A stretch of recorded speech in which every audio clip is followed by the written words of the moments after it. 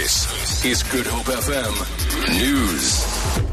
Good afternoon. At least 14 people have been arrested during pre-dawn raids in Manenberg. Police say 3 firearms were also confiscated. More than 300 officials, including the army, law enforcement and police, were involved in the operation. Berenice Moss reports. Today's raids in the gang hotspot forms part of Operation Fiela, during which a 10 square kilometer radius has been on lockdown since 3 o'clock this morning. Major General Jeremy Beery says the scale of this kind of multidisciplinary and specialized approach is not practical to carry out daily. This is why Manenberg was chosen, given the recent upsurge of shootings in recent weeks. Unspecified quantities of Tuk, Mandrax and Dacha was also confiscated. Berenice Moss, SABC News, Cape Town. The South African Police Services has announced the re-enlistment of people who were once members of the service. This is aimed at controlling the huge loss of experienced employees from the SAPS. National Police spokesperson Vishen Naidu says the re-enlistment will cut the cost of training new police officers. Naidu says there are certain requirements that people must meet in order to be re-enlisted.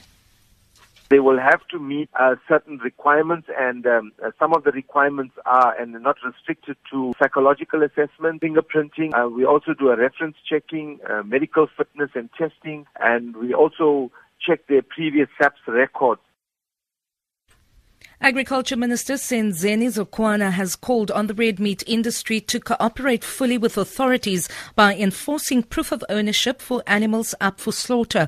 He was speaking at the Red Meat Abattoir Association conference in Cape Town. Zokwana says they want to guarantee quality and prevent animal theft. He says the recently signed Pretoria Declaration of the UN's Food and Agriculture Organization demands livestock traceability in sub-Saharan Africa.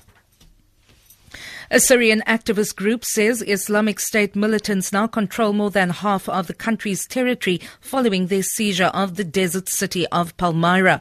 It's the first time they've directly captured a large population centre, pro-government forces. Jim Muir reports.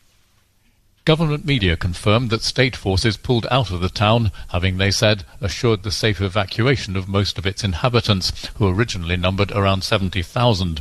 The militants have taken over not only the town and the ruins, but also an important prison and an air base and intelligence centre, all of them key regime installations apparently abandoned.